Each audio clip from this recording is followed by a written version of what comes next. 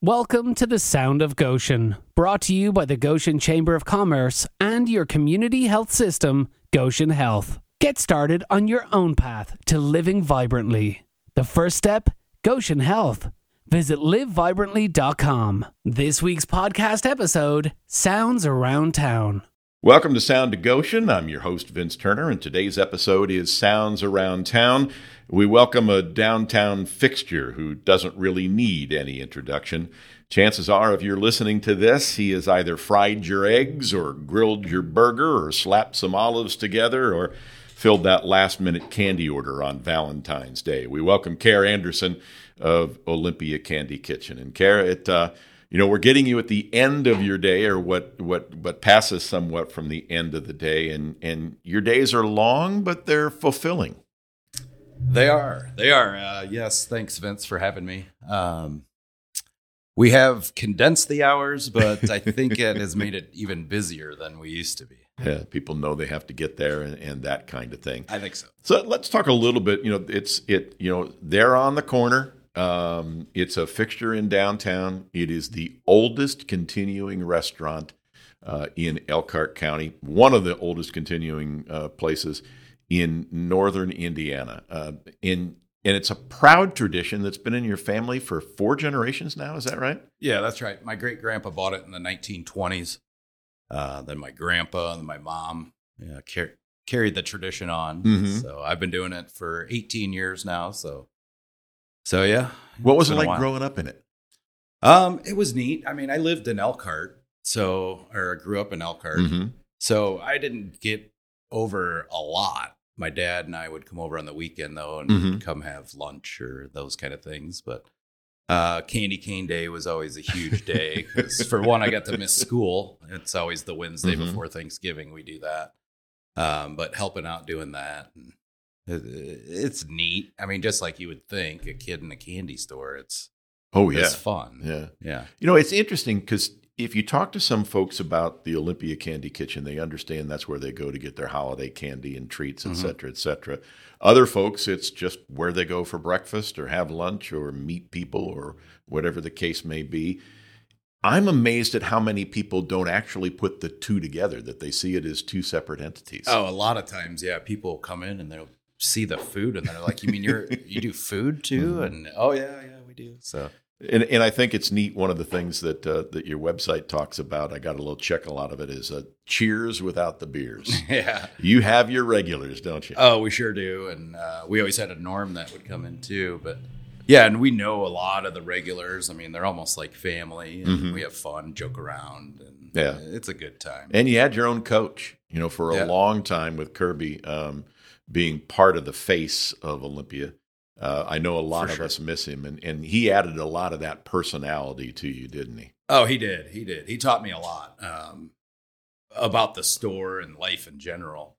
But yeah, Kirby was definitely a fixture there for long as I can remember. Yeah, Kirby Whitehead. Like I said, we miss him. He served there for a long, long time. You got whatever you ordered and a dose of whatever Kirby wanted to tell you. That's right. Which gave it part of the charm. Talk about the decision to come back. You'd grown up in it, at least partially in it.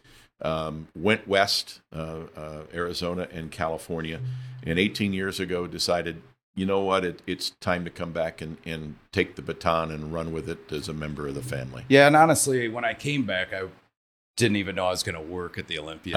Okay. Came back to do other things. Mom needed some help, so I came in and I knew how to do the drinks and that sort of thing. So 18 years later, here we are. So I never left after that.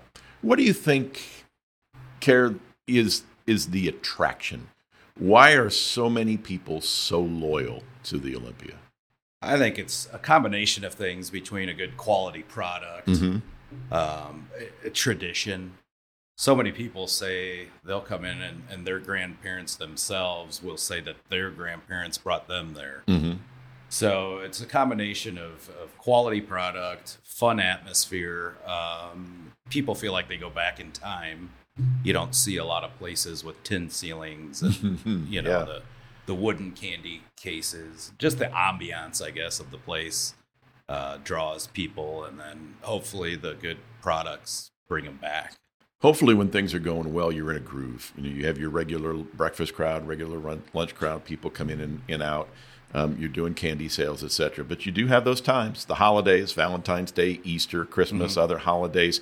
How do you balance that demand from all of a sudden, making candy, selling candy, shipping candy spikes, but you still got to take care of the regulars who are used to being waited on? Yeah, that's the tough dynamic of it all, is that we are a candy manufacturer, we're a candy retailer, and then also a restaurant on top of it. So, I mean, it's almost like 3 different businesses going on at one time.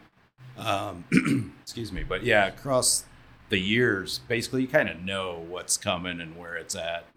And you nailed it with the candy. I call it the big 3. It's Christmas, Valentine's, and Easter, which kind of carries us over the winter, into spring. Usually the restaurant would slow down a little bit more in the winter because of the weather and everything. And then the summertime, typically the restaurant will go up because of tourism and, all pre-COVID, of course. Well, I want to get to you battling COVID in a moment, but on your menu, I had 2 things that I really wanted to ask you about. One is the chocolate-covered cherries, because those have appeared at inauguration celebrations for Ronald Reagan and for George Bush. And first of all, how did that happen? And do people, as a result of that, kind of make a visit saying, whoa? I think it does. My mom could probably speak more on how that happened, because that was before my time being there. But I believe there was a local congressman that had gotten our candy into the hands of somebody at the White House. And then they actually ordered candy for the inaugural ball for the elder George Bush.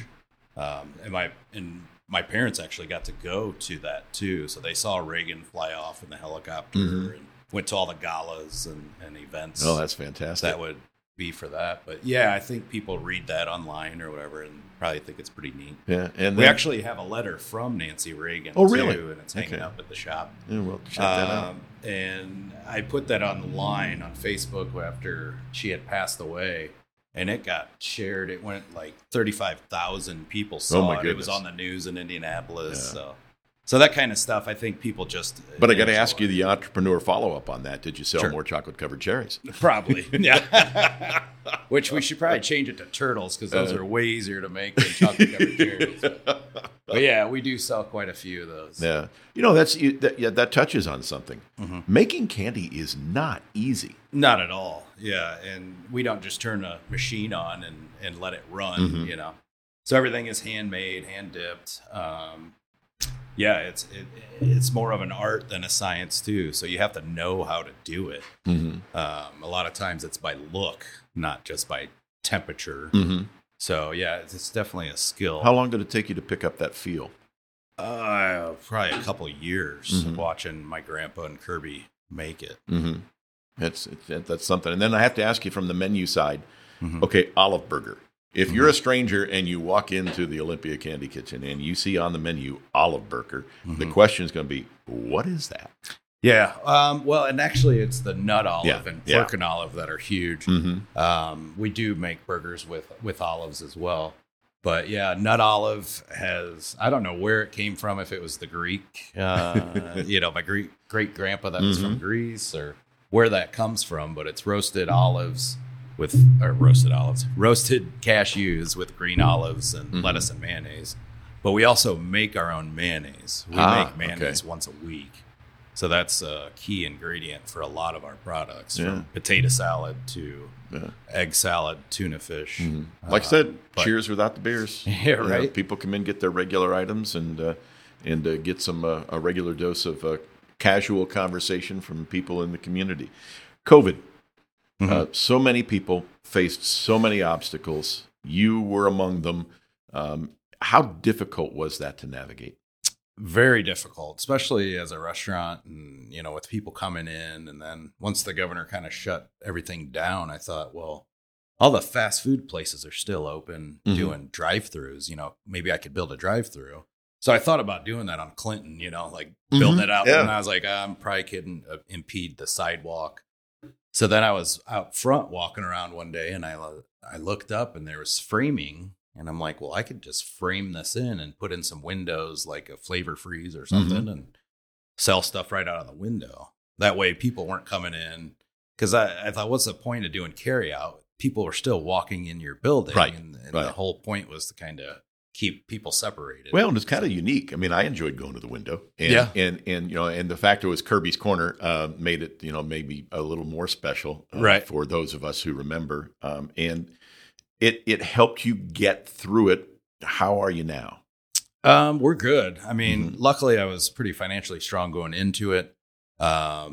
I wouldn't do the curbside as a business model for us because I think you miss a lot of the people buying candy, seeing the candy and buying it. We missed out on that.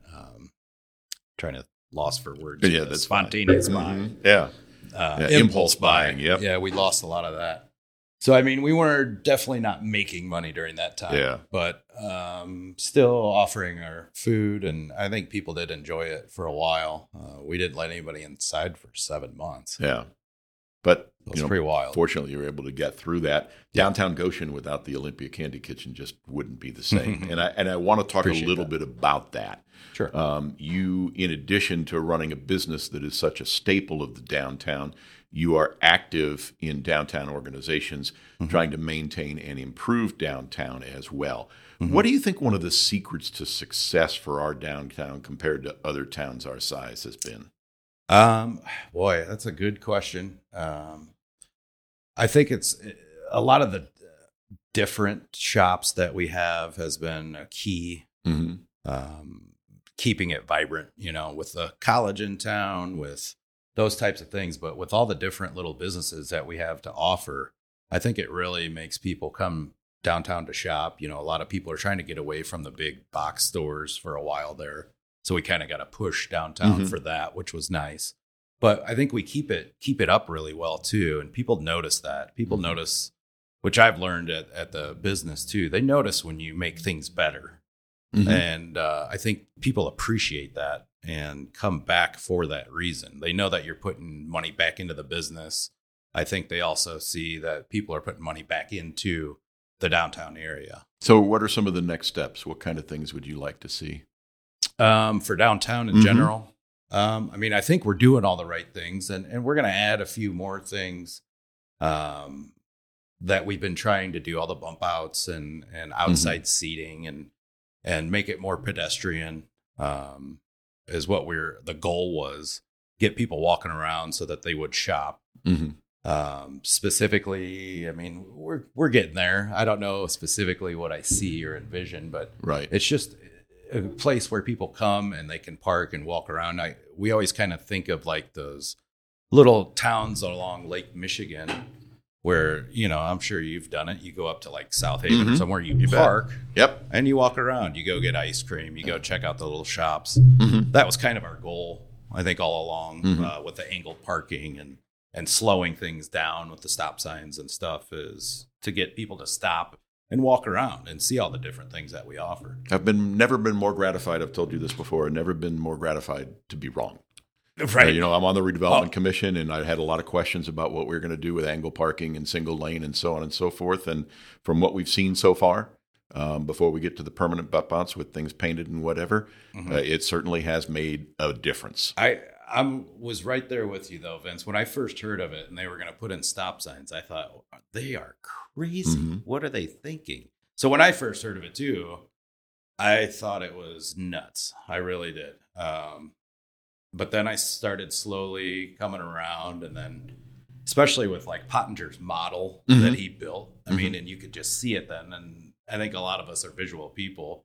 If we just think about it, we're like, well, no, that sounds terrible. When you actually saw the model, it's pretty amazing. Yeah. I think a lot of it has been Pottinger too. Right.